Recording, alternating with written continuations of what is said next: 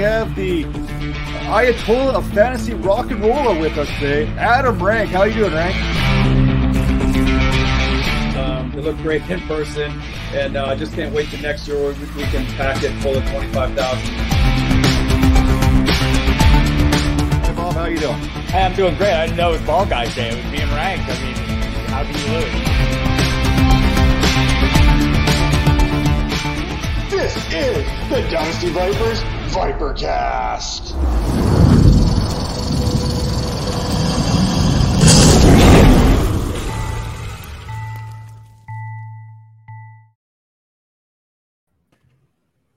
Welcome to the Dynasty Vipers Vipercast, powered by Fantasy Points Media Group. This is episode 89, and as always, I am joined with my co-hosts, Calvin Shoemake, Major Caldwell, Tara Roberts, and today we are going behind the grind with an NFL analyst that you want to make sure you get in on this show today.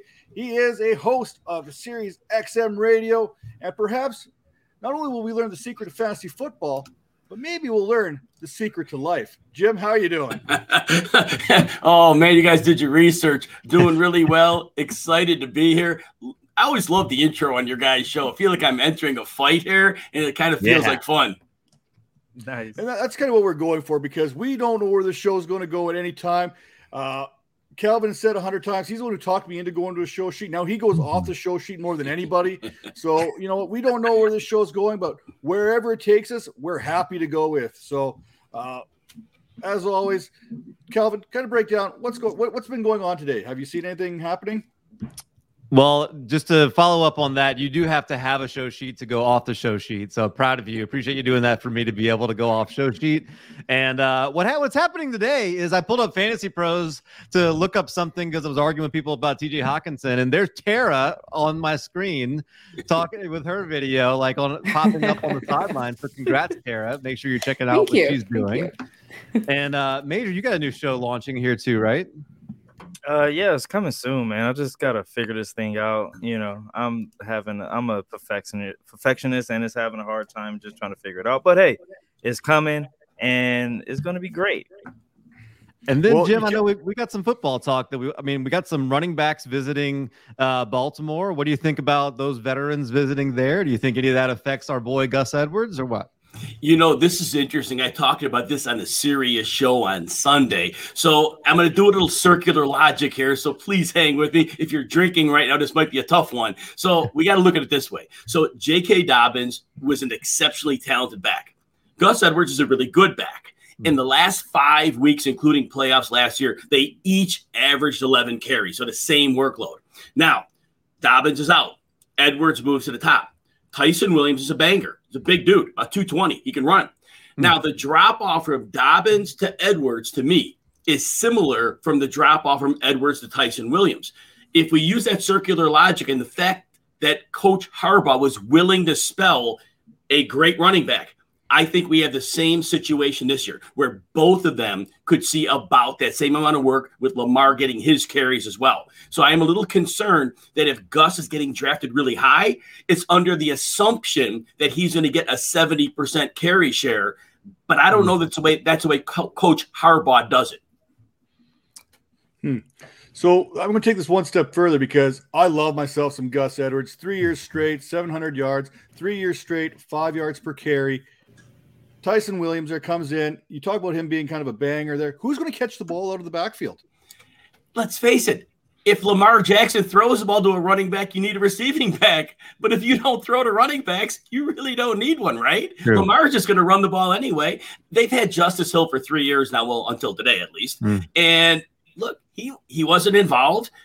Dobbins could catch, but he rarely saw targets. It's the nature of some of the running quarterbacks. When the play breaks down, they're looking to run. And Baltimore does not design screens. Maybe that's a Lamar thing. Maybe some quarterbacks are not good screen pass throwers because the art of leading that running back, it's a different type of throw. And if Jackson was never one to do those, they may not have wanted to put him in a spot that he's not comfortable with. So of those running backs that came in to work out for a spot, do you see any of them? Do you see one of them in particular standing out? And if that person maybe joins in, where would you put them in the pecking order? At this point, depth. They're just looking for depth. If somebody else goes down, they need somebody. It's possible they're just doing due diligence to see who they may need to sign down the road. My guess is there's no benefit of bringing any of them in. Now, I didn't hear Adrian Peterson's name come up, but he would be a player who could fit in. He still functioned at a solid level last year. And in that offense, you just need to get downhill. And Peterson can do that. So of the backs that were brought in, mostly washed. But Peterson would be, if they really wanted somebody, a player they could add. I think that's the thing about football that, I wish if I could change one thing, it's this. Like baseball, basketball, a guy of Adrian Peterson's caliber is set to retire. They get a farewell tour. They have a fit last year where everybody is just talking about how great they are and they're retiring and all that. You don't get that in football. We got Adrian Peterson and Frank Gore that are street free agents right now who've had great careers, who I'd love to see somebody like the Houston Texans just say, you know what? Here we go. It's the last year. We got nothing else to play for. Let's fill our stadium with people who want to root for Frank Gore or Adrian Peterson or whoever and hand them the ball 25 times to see what happens. Just something like that. But why do you think that is in football? We don't get those last hurrahs with those Hall of Famers. Because I think these players are going to be forced off the field. I don't think they ever want to commit to saying, this is my last year. They are going to wait until the league tells them you're done. And by not re-signing Adrian Peterson to this point, the league has told him he's done. But to me, that's a little bit silly based on what he did last year and the fact he didn't command much money in the prior years. So he would be affordable. He would be useful. And my guess is at some point he gets brought in because certainly Peterson has not talked about wanting to hang it up. But I think that's it. They have to be pushed off the field. And that's why we don't get the farewell tours. And you know what? Calvin kind of mentioned his name. Frank Gore is still out there. He's a guy who can still go in there and he can still bang a little bit. He had some productivity there with the Jets a little bit towards the end. But, Julie, she's truly coming in here, kind of asking us about Gus's hands. And if 3rd and 8 comes, who's going to be on the field? I think 3rd and 8, it's going to be a QB draw. Let's be honest how this is going to shape out. But you know what? I think Gus Edwards is going to get – I think he probably gets a little bit more disrespected in the passing game because we haven't seen it. I think he's as high as 19 receptions in one season or 19 targets. I can't remember. Don't fact check me. We don't fact check on this show. But you look at it, maybe it's kind of like a Jonathan Taylor. Jonathan Taylor's strength is not pass catching, but he can do it if he needs to. And I think that's the same with Gus Edwards. His strength isn't pass catching, but if you need him to catch a ball out of the backfield, he could probably give you a few attempts there per game. And you're starting him this week against the Raiders. Absolutely. I can't even argue that. You know what? Even start Sammy Watkins for the 1 week a year you get a chance to. So here's your 1 week you get to throw him in there. Moving along here, ADP huge. Is there more parity amongst the wide receiver group this year than any other year ever? I know you've done a lot of ADP kind of battles. The first one I want to take a look at is AJ Brown versus CeeDee Lamb versus Terry McLaurin. Who do you got in this? I know who I got, who my favorite is for the season, but who do you got? One thing I always point out, if you're going for the upside play, if you're going for the floor play, I think the safest combo of floor and ceiling here is really Terry McLaurin. We've seen it 2 seasons with no quarterback play to speak of. He has shown that he's a superstar. He just needs a little help. And we bring in Fitzpatrick. And I know people bash Fitz. Understand this, in his first 10 years in the league, he never topped 63% passing. In 2 of the last 3 years, he has a 66.7 and a 68. And the high interception games, those started to fade off. It was only when they were trailing big and he had to go YOLO. Well, they're not going to trail a lot with Washington's defense. But McLaurin, back to the point, always peppers his alpha with targets. And McLaurin is going to be led into space with that sub 4.4 speed, his ability to shed coverage. And so I think he's a beautiful play there. But of those 3, it's really hard for me to pass on A.J. Brown because I believe he's a transcendent talent. I believe that we have not seen a player like him. After his first year, I called him T.O. version 2.0. But honestly, he played on 2 busted up knees last year. They both needed surgery. He only had like 106 targets, I believe, and he was like near 1,100 yards. If he gets near 140 targets, good Lord, what we're going to see from that man. McLaurin is the safest, but Brown could have some crazy upside with that bad defense and if they have to throw a lot. And I think you can make the argument that CeeDee Lamb might be the play based on Dak Prescott and what he was able to do if Dak's shoulder is what we're hoping it to be. I've kind of been pumping the brakes a little bit on Dak. This offense in Dallas, it's going to get going, but it may take 2 or 3 weeks before we see exactly where it's going. So if you're in those leagues, you got those panicky kind of owners, this Dallas offense is one to target after week 2, where it's kind of maybe struggling. It's not quite there. Dak's not quite feeling 100%. There's a few of these quarterbacks out there that are very similar to Dak Prescott when it comes to situation that you can definitely target a little bit later. So the next one I want to talk about, this one's very intriguing to me because I think all these receivers are fantastic. You've got Amari Cooper, who, he's competing with CeeDee Lamb there. You got Robert Woods, who's probably the most disrespected wide receiver in the game year in and year out. He's only basically done 3 1,000-yard seasons in a row. Last year he fell a little bit short, but Jared Goff was Jared Goff. He's going to do Goff things. And then you got Cooper Kupp in here as well, who's a teammate of Robert Woods. But here's the other one you got thrown in here, Jacoby Myers. This one's a really interesting one because you got him. Sorry, I'm laughing hard. That's very funny. I love that. I got to get Jacoby in here every once in a while. I know Julie's talking about me being a Gus truther. It's true. I am.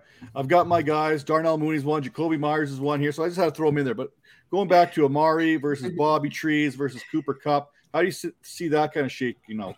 So if you're in a PPR league, Cooper Kupp intrigues me a ton. I believe he has top 5 PPR upside. And here's why. In the last 2 seasons, even when they had to compress their offense because McVay didn't trust Jared Goff, one of the seasons was a half season. Kupp missed 8 games. The other game played a full year. He was basically averaging 1,100 yards and 10 touchdowns. And it's 2 years running again with the 1.5 year of injury. But the beauty for this is in that McVay offense, he has always schemed the slot player open with a lot of green in front of him. And with Matthew Stafford being able to put a ball on target with significant steam on the throw, he could lead Kupp into well more yardage than Jared Goff was ever able to. So Cooper Kupp is a great play there. Robert Woods, he's an excellent player. And I even liked him in Buffalo when he was actually playing with, I can't think of it. It was like the guy they picked at 15 at quarterback. He only played a few games, and I can't remember his name. But whenever that guy was in, he had good games, but then they had other quarterbacks playing. But anyway, Woods, he's their Z. And we saw his yards per target go way down as that offense compressed. He was the one that got hit the most by it. But I think at the end of the day, Matthew Stafford does a couple of things outstandingly well. One is the deep ball, and one are kind of those quick strikes over the middle. Robert Woods doesn't perfectly match up with the best of Matt Stafford. Woods is going to have a good season because he is going to command those outside targets. But I think that, again, it's not the best stylistic fit. Woods will have a good season, but Kupp, I think, is in for better. Cooper's tough because before Dak went down last year, he was averaging 100 yards, 9 catches a game. And we can extrapolate that, I think, because in that offense, defenses can't settle on any one of those receivers. The line should be okay. Got the COVID, for Zach Martin out with COVID, but it looks like they've got Lyle Collins back. He's supposed to play. That line is fine. Dak has time. So Cooper, I think, has the upside. I'm sorry. Cooper Kupp has the upside. Amari Cooper has both. He has the best floor, and I think he has great upside. So if you want like that flexible pick, it's Cooper. If you're just shooting for crazy upside, it's Cooper Kupp. I love that because I want a piece of the Rams this year because I think Sean McVay is like, I've enjoyed watching the McVay Goff back and forth, like the little subtweeting of each other this past off season. And I just think McVay wants to prove like how much of a hindrance Goff was. And he is going to be trying to set records with Stafford this year. I really don't think. Sorry, I was going to say, I don't think it's out of the possibility that Matt Stafford finishes at QB1 this year in the top 12 when we're talking, not the top quarterback, but I think he's definitely well within his reason to finish in the top 12. And what we're not talking about enough, I think when we talk about this Rams offense, you're talking about Cooper Kupp making some hay underneath, especially in PPR. You're talking about Robert Woods doing some jet sweep action and everything that he can do. You've got Van Jefferson. You still got Deshaun Jackson stretching that field opening up everything in those intermediate routes, which is going to absolutely present all kinds of nightmares for opposing defenses to try and scheme against.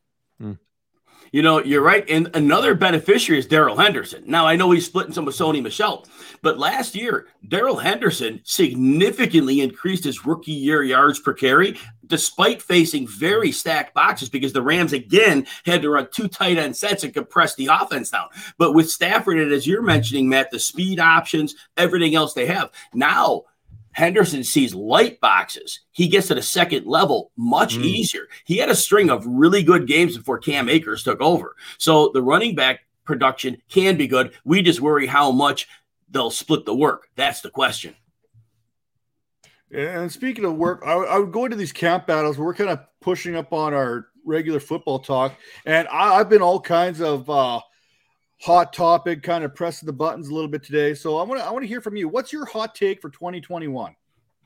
Nico Collins is a wide receiver too. Woo. That's my hot take.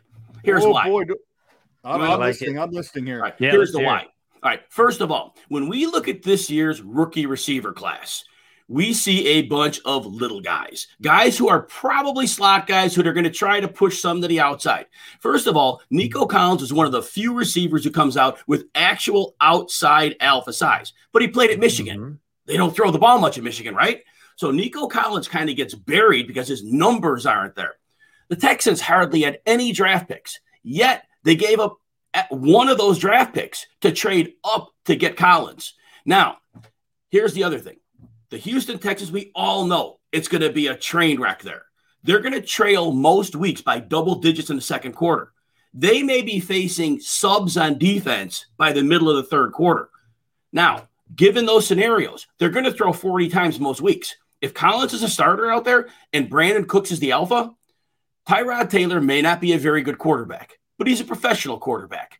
And if they're going to throw that often, Nico Collins is going to be out there. And I don't want to hear the Chris Conley stuff. Seriously. Not even a problem. But Nico Collins has a chance, based on volume, to make a massive dent. And if he's anywhere near as good as I think he is, he could really come up with an excellent season. And we could really be blown away. And you're getting him 16th round, 17th round, or undrafted. This time next week, we're going to be talking about the 1-0 Texans who are facing the Jaguars in week 1, which is like the worst game possible, right? Like, how do we get that matchup in week 1? Good thing it's not a standalone game. Right. But yet, it's got fantasy implications. You know what I mean? We're going to see what this Jaguars wide receiver core is going to look like. We're going to see James Robinson do James Robinson type things. You know, it's going to be, is Trevor Lawrence real or not? We don't know. As far as college, you can't argue with his resume that he put forth in college, but now he's coming to the Jaguars, and we've seen what's happened to good quarterbacks, David Carr, when they've been put in bad situations. I don't think Lawrence is in a bad situation. I think that offensive line there in Jacksonville is better than most people give it credit for. I think it's in the middle of the pack. Obviously, they were good enough to get an undrafted free agent rookie 1,000 yards last year, so there's all that going on there. Now it's Monday. Some people call it Labor Day. Some people call it Jacoby Myers Day. Some people call it Motivation Monday. Jim, I'm going to send it over to you. Give us some motivation on Monday here for us. You know, the motivational piece I've been doing over the last month is a 4-part thing. The first week talked about the importance of the balance of mind, body, and spirit. And then I took the 3 weeks subsequently, and I did 1 week on mind, 1 on body, and 1 on spirit.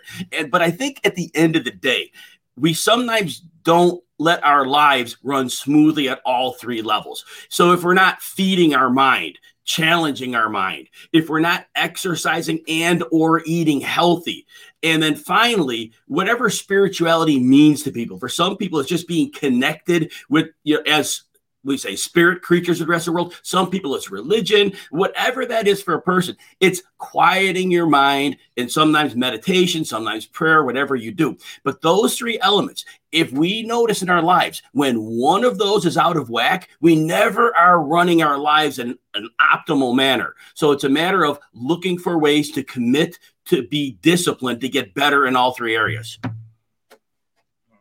That is fantastic. So I absolutely love that. And I'm like the worst at that. Even like when I would play that Sims game like 20 years ago, like I would have trouble doing all those things at the same time. Like I was so stressed out about it. I never could balance it out well. And doing it in real life as an adult is hard too. So Julie wants to know, can you quiet your mind a little bit and kind of give her some insight right here? Nico Collins versus Marquez Callaway. Who has the better hands and the better skill set, regardless of the team? You know what? Look, Marquez Callaway, was he a 7th-round pick or undrafted? One of the two, right? Undrafted. Undrafted. Nico Collins, 3rd-round guy. Usually when we look at that, and sometimes the coaches are wrong, the GMs are wrong, Nico Collins is a well-regarded player. And had he been in a better college program, I think he would have had astronomical numbers. Overall, I think it's absolutely Nico Collins, and I think he can be a star in the league. Now, Marquez Callaway, I saw him the limited time last year, and before he blew up, I was getting plenty of shares of him because I noticed he can run some of those X routes, a contested catch guy. He can get open quick in the route, and that's exactly what his body type allowed him to do, and it would fit in for a Michael Thomas replacement. But then once he scored those 2 touchdowns on Monday night and his ADP went through the ceiling, everybody went crazy. There are limitations to Callaway's game, but he could definitely be a productive player. And depending on how the situation shakes out in New Orleans, it could be for a longer time. But I think Nico Collins could be a star, and I think therein lies the difference. I think I speak for everybody when I say we could ask you questions about football forever, but we are now at 21 minutes, and it's time to go into the rabbit hole and actually get to ask you some questions about you, Jim. So nobody wants to know about that. Yeah, everybody wants to know about Jim. So we're going to take turns. You're going to hear from Major and Tara and Matt and me on some of these questions. We like to start with one that kind of helps us get to know you a little bit from your music preferences. So we like to ask, if you had an intro song, whether it's, a football game, whether it's like, you're a baseball closer or a wrestler, what would that intro music to get the crowd hyped up for you? What would that be? Well, it's got to be Aerosmith. Anything Aerosmith, really. That music just always gets me going. I don't know that there's Mamakin, maybe. That one might work. But there are so many Aerosmith songs. I would totally be amped walking in Aerosmith. Love that.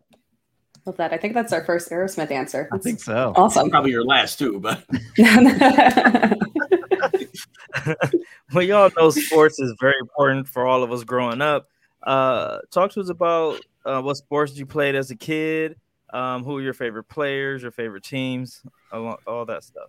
Now, remember, I'm old. So you see, that's why you're getting answers like Aerosmith from me. Some of my favorite baseball players growing up, Dave Parker. He was of the Cincinnati Reds and the Pittsburgh Pirates later. Jim Rice, Boston Red Sox. These are from the 70s because I was born in the mid-60s. And I was a baseball player.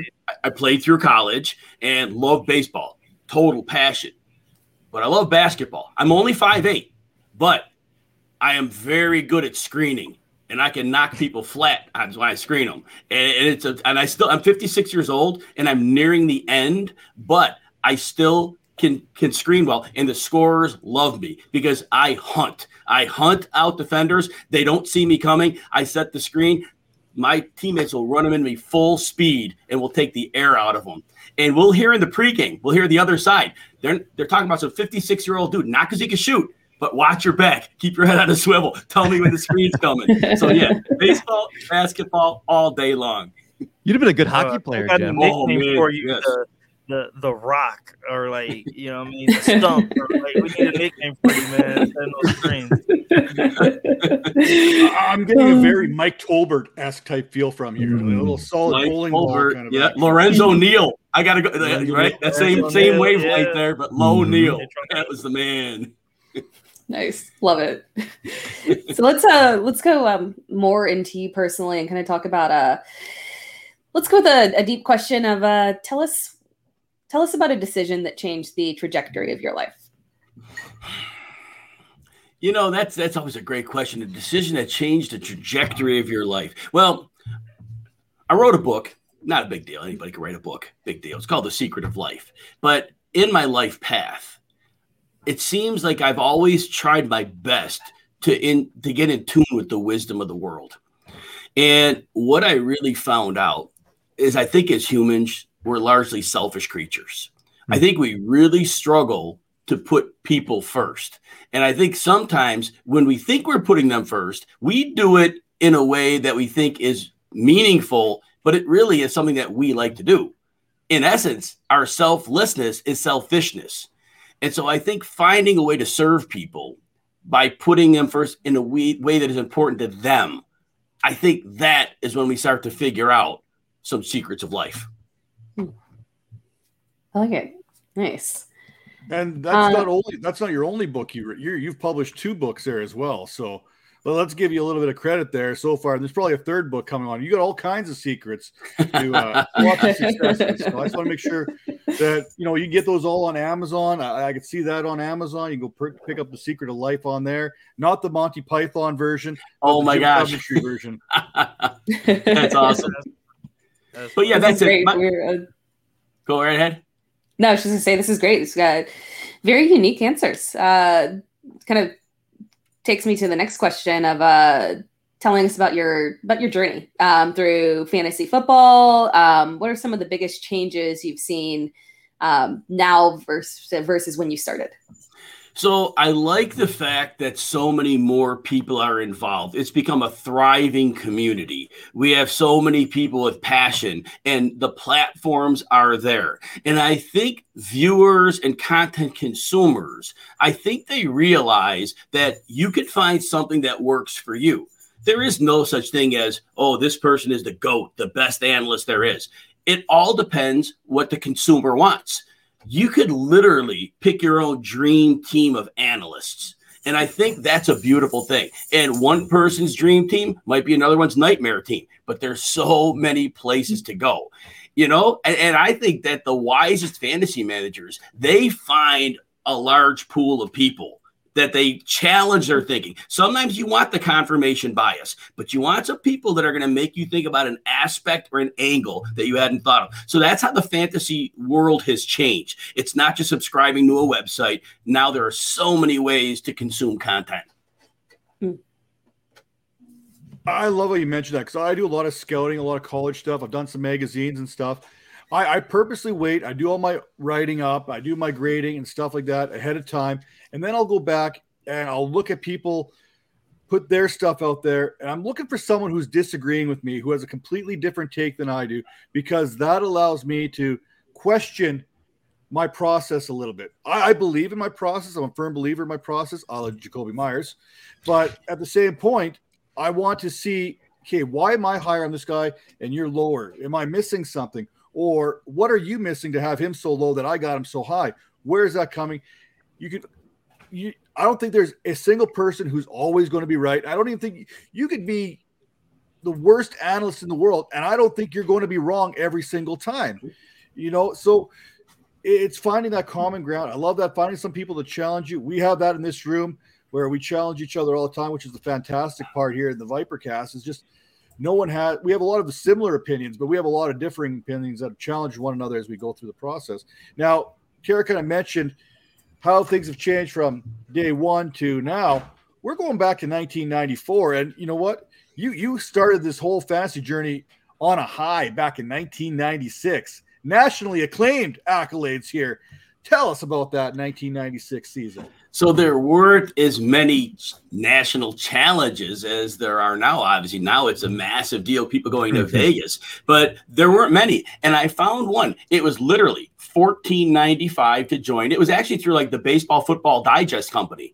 No, actually, back that up. It was APBA Game Company. That's what it was. And I don't even think they're around for football anymore. They might be around for baseball. But anyway, that was their challenge. And the grand prize was $5,000. And basically, they didn't charge for the roster changes. You picked players within like 12 different groups. 4 to 6 players in each group. Picked a player. You had an X set amount of roster changes to make in a season. And it was amazing. I almost led poll to poll in that one. There was like a little point, like maybe week 8 or week 9, where I dipped down a little bit, but it was just a beautiful thing. And to actually see when it was over that, oh, wow, I actually finished this out. And, it's an incredible amount of luck. Sure, there's some skill, but at the end of the day, injuries, bad games and you don't expect them and all that. So I am always keenly aware of the amount of luck. I always say if you're a good fantasy player, at least you can make the playoffs or finish in a decent percentage with some sense of regularity. But that was so exciting. That was really something that made me even more excited than ever about fantasy football. Love the humility there, but you have a prolific fantasy football career as a player. But then at some point, you also decided you were going to go from being somebody who is involved in it to being a contributor. You felt like you had something you wanted to offer. So was there a moment that you felt like, okay, yes, I've got something that I can add to this? Or like, how did that process start for you? You may laugh at this story. It's a great story. So I met who is now my wife, Corrine, and we were dating. And when she realized, you're going to spend all day Sunday watching football, well, that's not going to work. So she goes, well, you're going to need to make money at it. And so this is back in 2006, I believe. And so she said, all right, we'll go down to the bookstore, because back then magazines were a huge part of fantasy. The internet was, there, but it wasn't really huge yet. And so I went to the back of each magazine, looked for contact information. And so ultimately I end up getting a reply from Fantasy Guru, John Hansen over there. And so I told him for the first year, I go, look, I just want to get started here. I can write. I've won a little bit in football. So, can I try out? Yeah, sure. So I end up writing almost as an unpaid internship with them for a year, which was fine. At the end of the year, I send a message to John to see if I can latch on with them. So I don't get a reply. Okay, I understand. But I had also found out through the news that Fantasy Guru was merging with Football Injuries, Adam Kaplan. And so I thought, okay, well, they're merging. They're not going to have any room. So I then have samples of work to share. So I send out 11 different companies, some of my work, and ask, do you need help? And I got 8 replies like within a day, which was awesome. I ended up getting a great situation with Lenny Papano over at Draft Sharks. And I worked with Lenny for almost 8 years. And that was a fantastic job. Love that. And then, then just things kind of, to move and change a little bit. And then I just ended up with RotoWire. But it's been a great run. I've worked with some really great people. They've been very gracious, very willing to let me try different things. And it's just been a real blessing. And then the SiriusXM gig with RotoWire, and those guys are just family. They're just amazing. So go ahead, man. Hang on, Major. I just want to cut you off here real quick first. So in The Secret to Marriage, is there a chapter about how to get your wife to allow you to watch football on Sundays? Is there an actual chapter in there that I can maybe pull some strings from? I'll save you the time. I'm going to work.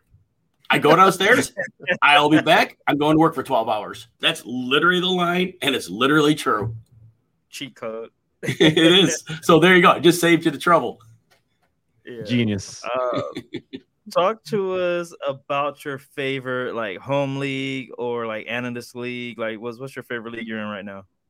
I just left a home league I had been in for 25 years, just too much going on. It was a league that I had put together with friends. It was a contract league. So when you acquired a player, you immediately put the player from like anywhere from 1 to 8 years. And that was it. And then, if you made a mistake on a player, you're saddled with a bad contract, and then you had to worry about the roster. So that was a great league for a long time, and I enjoyed that greatly. But now the best league for me, it's the Kings Classic. I mean, I'm drafting with a bunch of heavyweights, and they're friends. And a lot of them have become good friends. I mean, and I'm not going to say any names, because once I say names, I'm going to forget 2 or 3, and I'm going to feel terrible about it. But they are really good people. One. You can say one. We'll give you room to say one. Well, I always got to say Bob Harris first. He and I are the 2 old guys in the room, so definitely got to say Bob Harris. I tried to tee it up for you, man. Sorry, dude. Well, Matt and I are in different divisions. So that's the thing. So in the 14 I'm with, Matt's not in that. Matt's in a different league than I'm in. So that's all. But Bob and I have been in the same league for the 4 years. You know how to clean it up, man. You're a pro. That's some. Yeah. Hey, you know what? I'm on my way up, man. I started in the Dawson division and the international thing. Shout out to Bob Lung for even including me in this. Well, like Jim said, there are some massive heavyweights, especially in that Brown division. You name it, they're in that division. That's why they get the gold jacket room and we get the other room just down the hall from there. But you know what? There's not a weak analyst in the bunch. You know what? Everyone's smart as a whip, way smarter than me. I'm still trying to figure out how I got in there. It must have been because of the Canadian aspect for the international. But I got the call up. I moved up to the Blanda division last year. Made it be a one and done type thing. But we're going to talk about the Kings Classic because you wrote a nice article on that.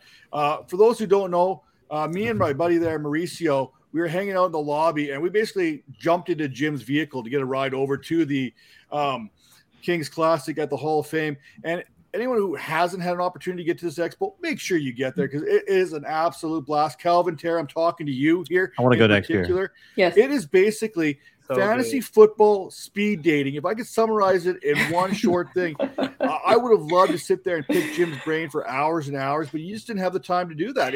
There's so many people, so much interaction, so many opportunities to network. That's what this whole thing was. And I think when you wrote that article, you mentioned a lot of that too, not to mention the heavyweights and the belts and everyone in your divisions like got a belt, a piece of hardware. It wasn't crazy. It was fantastic. But please give us a little Kings Classic breakdown there of your new favorite league. Yeah, so realistically, just meeting at the Pro Football Hall of Fame and drafting there, I mean, it never gets old. The first time I had never been to the hall, and it was surreal to be there, and then to be drafting a football team there. And then seeing the people who were around me in that room. And it was just for a moment thinking, I'm very honored to be here. Shocked that I'm here, but so happy to compete with them. And then the event that's become. Just the fact that, as we mentioned earlier, more people every year are coming in.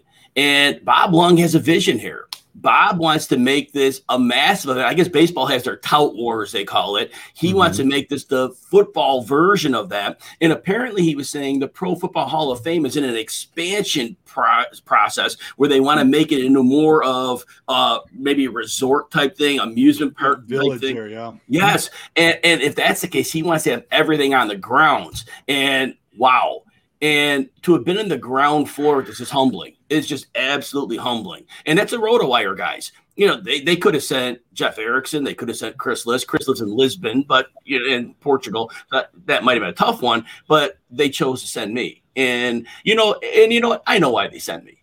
A, they didn't want to go, but B, it was personality. They knew I'd get along with people. They knew I'd represent the company. It wasn't like, oh, this is the guy who knows. No, I know as much as anybody else.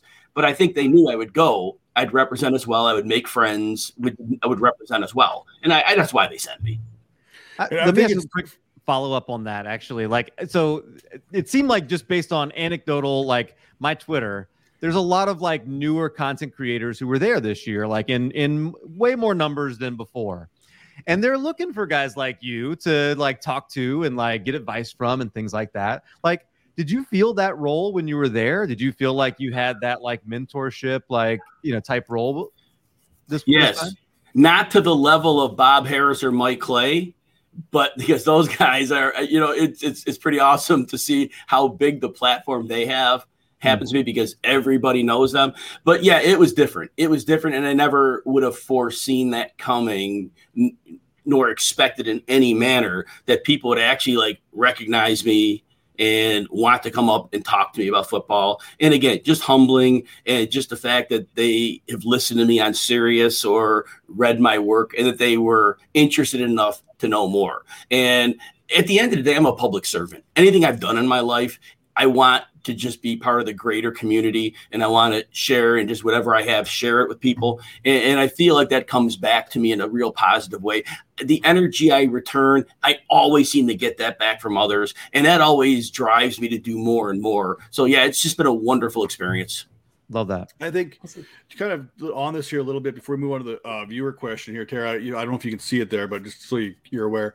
But first thing, it was like, for me, it was surreal. You got XM radio setting up. I don't have much experience. Luckily, I've done a couple shows here most recently, but they're set up in the room. You've got analysts that I would consider a much bigger deal than myself walking around during this expo. And it's something for everyone because that same day that we're doing the Kings Classic, draft night out is taking over. And there's like 20 more drafts going on in the hotel. Major, I think you were part of that as well. I see some photos there. There was something there for everyone to get involved in. So just because you're not in the Kings Classic draft, there's all kinds of drafts that were going on. And you know what? I'm looking forward to where Bob takes this thing. It's to the moon as far as I'm concerned. It's going to be fun. It's fun to be part of, and I'm looking forward to getting back there next year. But we got to keep our viewers happy. And Tara, this question is kind of going to you. I'm going to Jim because I don't do much clearing of my mind. It's pretty empty for a good portion of the time anyway. But I'm going to send this to you. What podcast do you guys listen to quiet your mind? So what I came across is not a podcast that I listen to, but what I've done is it really becomes a combination of meditation or yoga. Yoga is really where it started. And I think in America, a lot of us make the mistake of thinking yoga, workout, exercise, yeah, fine. But realistically, the point of yoga and why it became what it was is for mental clarity. You're in a pose, which I'm not very flexible, and that ends up being fine. But you're in that pose. And when you're fixated on the pose, your mind clears because you're not thinking about anything that requires thought. And you find when you're done with the session that your mind has zoned out for 20, 30 minutes. Oh, there are points where it jumps back and around, but then you recenter yourself with the next pose or whatnot. And those moments of mental clarity, you feel like when you're done, you feel as if you something in your mind listen to something that was on a greater scale. It was like there was no activity going on, but you felt like somehow you were connected to the wisdom of the universe. It sounds corny and cheesy, but you really feel like you have a better view and understanding of life. So I would, though, sometimes when I'm working, I will put on some instrumental music with binaural beats, and there's where it's different frequency in each ear, and they're trained for like meditation type stuff, brain activity in a positive manner for studying. And some of those types of videos on YouTube, very, very useful for quieting and centering your mind. What are those called? I need that. Binaural beats, Binaural.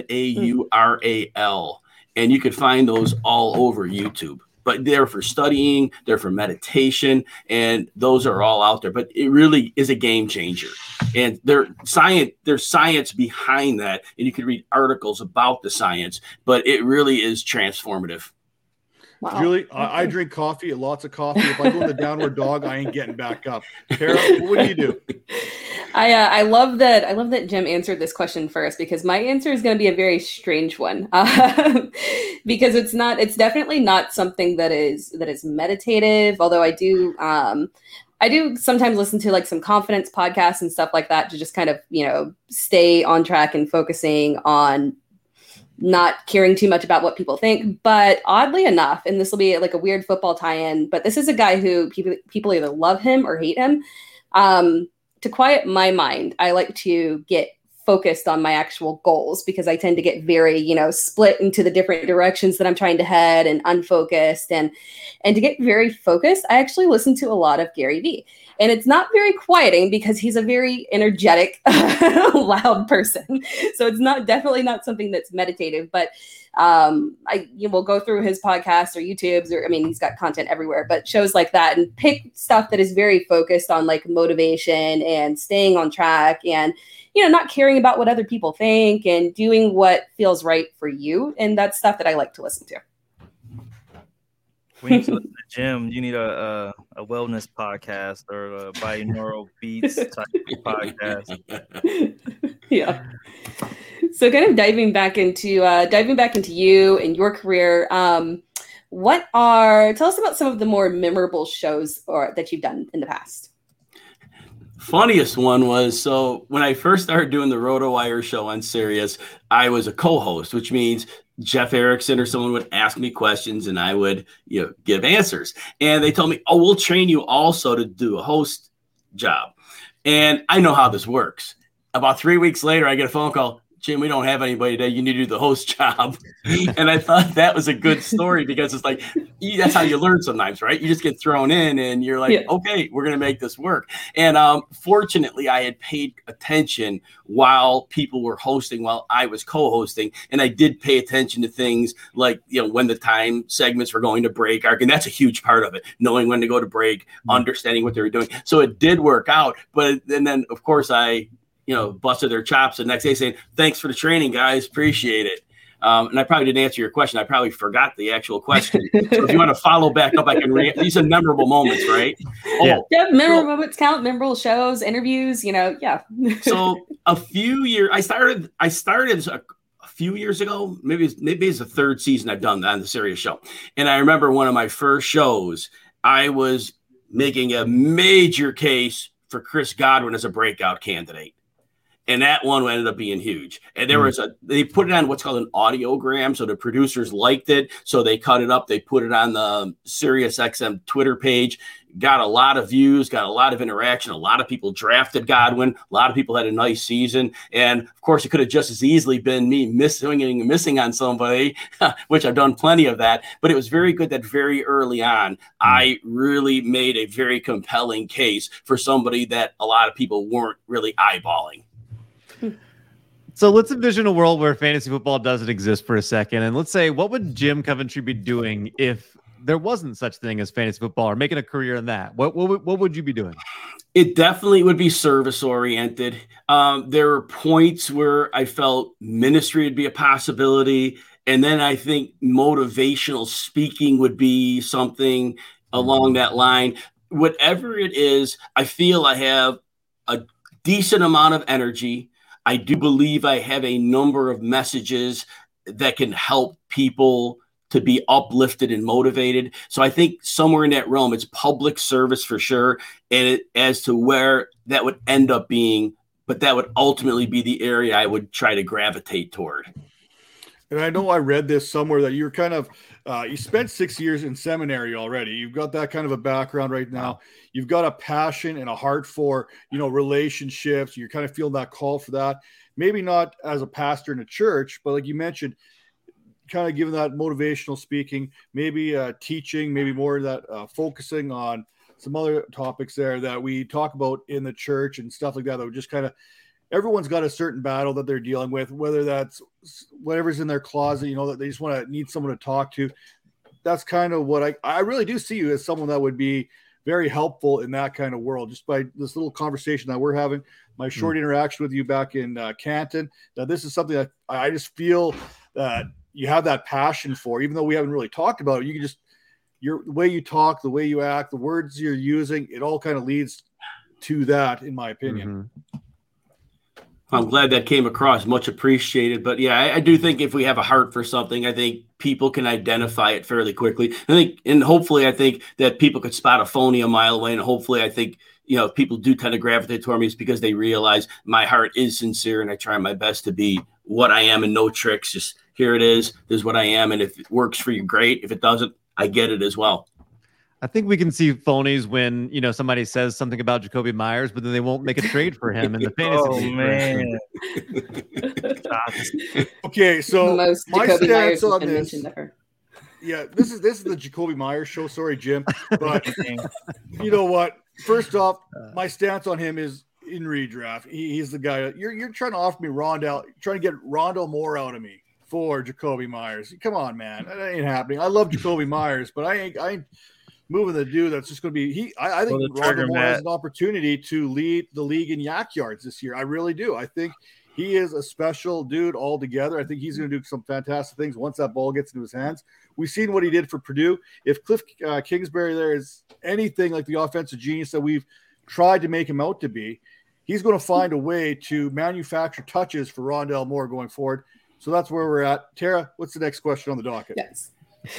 So we talked earlier about Jacoby Myers. No, I'm just kidding. So we talked earlier about your the changes that you had seen in the industry, and which, by the way, I love the take on the different opinions on analysts. You see it within even the major websites and networks. You've got people that are giving completely different points of views.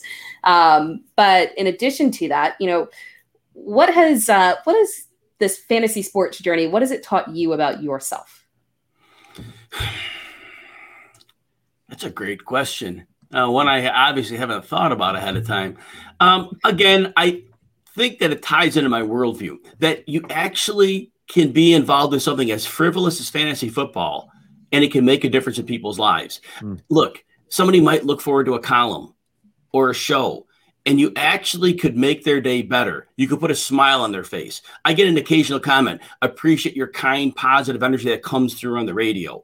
So I think that is what I've learned about myself, that it doesn't have to be serious when you're making people feel better. It could be out of this great hobby we have, and you could give people an escape from the difficult lives they live, be it for an hour, a minute, whatever the case is.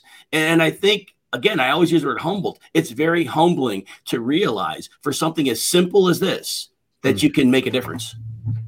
I love that. That's such a fresh perspective. Yeah, you kind of spoke about your wife earlier helping you, with your fantasy football, giving that little nudge. Can you talk about some of the other people who helped you in your career? Primarily, it's been teammates. I've always had teammates that have either believed in me, have provided me opportunities, have given me feedback.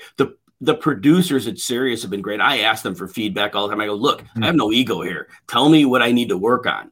And they've been gracious enough to do that. And I very diligently spend time in the off season trying to work on improving things. And, again, teammates like RotoWire, we go to Vegas every year, except for obviously last year when we had, the full beginning of the pandemic, we didn't have that. But just going out there and working, I should say talking, building friendships and relationships with coworkers. But then from there, sometimes the talk goes to business and other projects that they would like us to involve, ourselves with. And so those are the people. It's been the teammates. And I've always been open to doing whatever I can to help my teammates be better. And I've been very fortunate to find teammates that have looked to do the same for me. And so I think it's really all about the teammates. Yeah, that's a great answer. Yeah, that's a great answer. I don't know. I'm waiting for that invite to Vegas here. Let's go. I'm down. Yes. So for my last question here, talk about some of the give us some good advice for those trying to make it in the fantasy world. This is crazy because what I realize when I talk to some of the people I work for is that it's so difficult for them to find people who are reliable, who simply will meet deadlines, who simply will say yes to extra work. So be available, be willing to work, and meet those deadlines, if not be early on every deadline. And it's, you already have the passion for this if you're thinking or listening to this, but it's those things, the professionalism.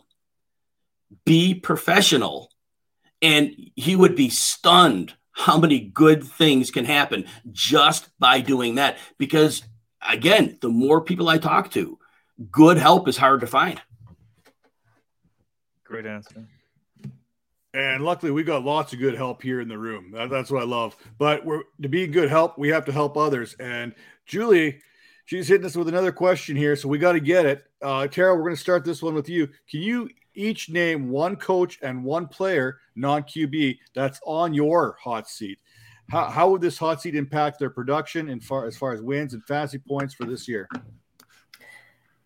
Okay. Since I'm going first and I have not thought about this previously because I did not pay attention to the question that was over there, I'm going to go with the low-hanging fruit. And my coach on the hot seat is Matt Nagy.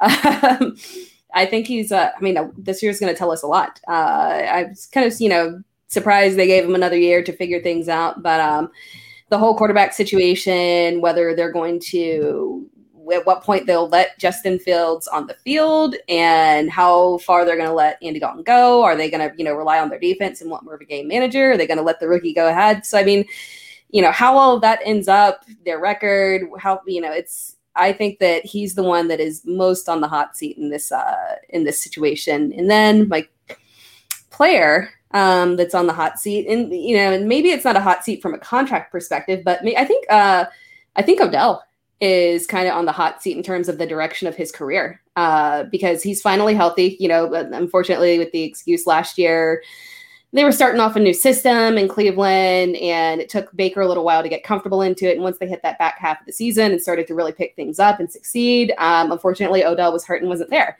And, by all accounts, he seems very healthy. He's ready to hit. Him and Baker have been connecting very well in the offseason, and I'm kind of looking forward to seeing if he's actually going to be that wide receiver for Baker within the context of that offense, their run-first offense. So within the context of that team, is he going to be that guy? I'm interested how that turns out. And then over to you, Calvin. What do you got for us? Who's your hot seat coach, and who's that player that's on your fantasy football hot seat? Those are both answers I would have liked to have given, but Tara's a genius. So, she went first and got the right ones. Yeah, Matt Nagy makes a lot of sense. Like, so I don't think for this year, but the one that feels like he's on the hottest seat right now is just Urban Meyer. Like, it just seems like there's just consistently something that he's doing that is not good. Like, the Tebow thing was weird. Like, he had a weird thing with a strength and conditioning coach already. Like, it just seems like for somebody that has not even coached in an NFL game yet, he has had, even the Travis Etienne pick was weird, right? Like, that was a third down back that was friends with his quarterback. It just seemed like a strange pick. As much as I like Etienne, it doesn't seem to fit the need for the offense. And I think if you set the over under at 1.5 years, I might take the under right there on Urban Meyer. As far as the player, Juju Smith-Schuster is the other one that I think about on the hot seat. Like, he's got to produce this year. He's on that 1-year deal in Pittsburgh. He needs to show that he can do more than just run button hooks for Ben Roethlisberger, and then like hopefully have an opportunity to get a better contract next year. Then over to you, Jim. Who do you got for us? So I think Vic Fangio could be on the hot seat. Now, last year they get a pass, all the injuries for sure, but they've collected, besides quarterback, an amazing array of offensive talent. And if this team can't produce offensively, and it may be due to the quarterback, but nonetheless, I don't think John Elway is going to sit well with that. And so I think that he could be on the hot seat for that reason. And then player-wise, I think Miles Sanders. I mean, we already see the writing on the wall where they're just bringing everybody else in, and they let some people go. But at the end of the day, Gainwell's going to be something. Boston Scott can play. Miles Sanders, I think when he's on the field, he's a very good player, but I don't think they've used him well. But nonetheless, it's to the point now that if he doesn't do something special, they're going to commit to the committee, and Miles Sanders may never become a thing. I like that. I know Tara's nodding in approval because she's anti-Miles Sanders, so you've got her approval on this one. Yeah. Major, who do you got on the hot seat? I'm going to go with a pair of Rams. I'm going to go with Sean McVay. He might not be on a hot seat, but he's on my hot seat. I'm in LA, so, I love the Rams right now, but it seems like he never really had a quarterback, and Stafford really never had the team or the coach, so it is a perfect fitting. And I think we need to see something right away because that team is ready to go. And then I'm going to go. I would love nothing more than to say John Gruden on the hot seat, but he basically owns the Raiders at this point, so he can't be on the hot seat, unfortunately. And I could say Josh Jacobs because I know Jim and me, we're going to fight over Josh Jacobs here a little bit later, so I'm going to stay away from that. But for me right now, for a coach's hot seat, we talked about it a little bit earlier, Cliff Kingsbury, 13, 18-1 in 2 seasons, and that collapse last year that cost the Cardinals a playoff opportunity. You are supposed to be an offensive genius. You basically failed as a Big 12 coach. Now you're getting this opportunity in the NFL. You haven't come through it. You haven't shown your offensive genius yet. For me, he's got to be clearly on the hot seat. And then that player, as much as I hate to say it, but the one player I've got on that hot seat right now, Mike Davis. You know what? Everyone got all enthralled by his thighs, and you know what? To use a little bit of Aerosmith, the Lord of the Thighs here, Mike Davis. I'm looking at him. I'm like, you are supposed to be the guy. You filled in for Christian McCaffrey. You dominated, but guess what? We just brought in Wayne Gallman because we can't decide if you're the guy for us or not. We like you, but we're not in love with you. Is kind of what they're saying to him. So you got to kind of prove it. And we're drafting him as a RB2 in some leagues. If you're lucky, you've got him in a flex position. You know what? If he doesn't start to make and produce right off the get-go, he's a guy that can easily be discarded because we know Wayne Gallman last year in New York put up nearly 700 yards in his time there. He was very effective, 4.7 yards per carry. He showed that he could fill in for Saquon Barkley, and if Mike Davis isn't up to it, Wayne Gallman, I think, could step in there right away. So, Julia, I love that question. Those are kind of our hot seat players and coaches. Before we move on, I usually like to toss this over to Calvin here. Calvin, plug away, man. Well, Jim, let's just start with you. Obviously, great things going on there at RotoWire and Sirius. And any books you want to plug, you can obviously do that too. But just what do you have going on that's as the season's getting started that we can follow along and support you over the course of this season? So basically, now that preseason is kind of out of the way and the drafts are getting done, everything becomes so regimented in the regular season. And we'll just be on the Saturday Sirius show because, again, during the Sunday show that we had, NFL game coverage is on, so people can enjoy that. So, but what I do on the Saturday show is I take the injuries of the week and I try to point out which players benefit. I'm talking about linemen, be it offensive or defensive, safeties, line, any position. And I try to point out which players benefit. That's one thing. And then we definitely go under the hood to check between snap counts, targets, pass attempts, game script to try to identify player patterns and what we can expect in future usage. So we do a lot of stuff that it is out there, but it's not necessarily very common. And so we really try to get people ready, not just for their upcoming lineups, but for free agency and advanced planning and team trends. So the Saturday show on Sirius is a lot of fun during the regular season. RotoWire has a lot of great tools for that. And as somebody who's been a subscriber there for a long time, actually, I started being a subscriber for James Anderson in the fantasy baseball content over there, but fell in love with the tools that they have for football as well. A lot of great things you can see on SnapShare, slot snaps, you can really break down a lot of things that's happening on the football field. Usually those are up pretty quick within a couple days. So anybody listening, make sure to check that out. Major, how about you, man? I know we got your show coming up. What else do you have in the works for this season? I will be co-hosting with my guy Nick on a P2W fantasy show on awesome. Fantasy Points. You know what I mean? So we're going to do that along with this show and then building out my show. So I'll be pretty busy. And I'm in 1,000. I'm actually drafting right now. I'm in like 100 leagues right now. It's ridiculous. Tara, have we figured out at what point in the season you take over for Matthew Berry yet, or no? At no point. One day. No, I think things are going great. Thank you. You mentioned my Fantasy Pros videos. It's going awesome. And as we get into the regular season, we'll have more, as Jim was saying, more regimented things coming up. So I'll be doing weekly. I have my weekly series that I do with Lauren Carpenter at Stepmom Lauren on Twitter, or Ask the Expert series, where we take fun questions like that one question Julia had, and kind of talk things out. And then I also will be spending my Sunday mornings doing live streams. TikTok, I believe, will be doing that, so you guys can check me out there, and I'll be promoting that. And then I don't know.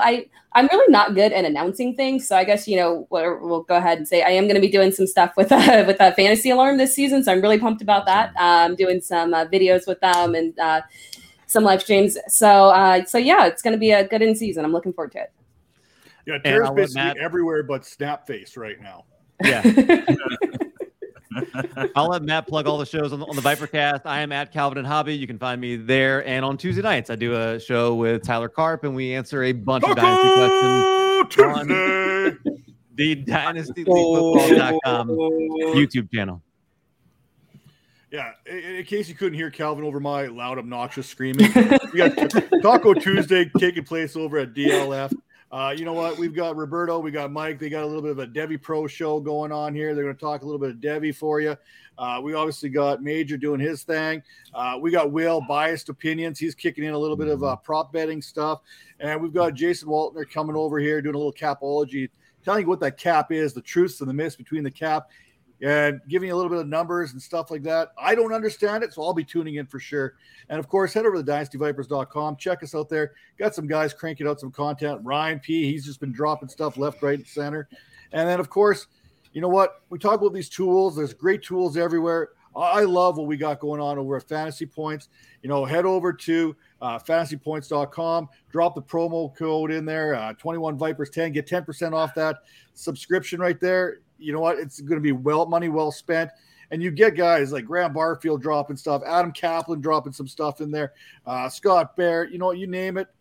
We talked about John Hansen a little bit earlier. He drops articles in there too. So, you get access to all these articles, all these brilliant minds. Joe Dolan, can't forget about him, Philly's finest. So, yeah, check out that. Head over to Fantasy Points again.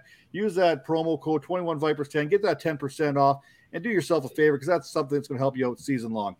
With that all said, I want to say thanks. I know Julia, she was in the chat room. She was going good. Scott joined us there for a little bit. Pod, he came in. He talked. Good to see you back there, bud. you know what? Without the people tuning into the show, there is no show. So thank you, everyone, for joining us. Thank you, Jim, for coming on the show. Thank you, love Jim. the energy. I would love to keep this talk going. I got to actually go to a hockey meeting right now because hockey season is officially underway. Kids got camp tryouts starting tomorrow night. So we have the team meeting taking place here in about 20 minutes. Luckily, I'm only about 5 minutes away from the rink. Go figure, a Canadian who's 5 minutes away from the rink. I got nothing cute to say. I think I used my Lord of the Thighs joke there with Mike Davis a little too early. I got nothing cute to throw in the end of the show. So again, you know what? Thank you for tuning in. And make sure to tune in here next week. We'll be moving over to Wednesdays. I guess that's a big key thing. We'll be moving from Wednesdays now because Monday Night Football, it's kind of hard to compete with that. We could try, but I don't think it's going to work out very well for us. But you know what? We'll give it a shot. Wednesdays, same time. Check us out. Again, thank you, and see you then. The Zamboni's not going to drive itself, Matt. It's not. But you know what? Jacoby Myers can.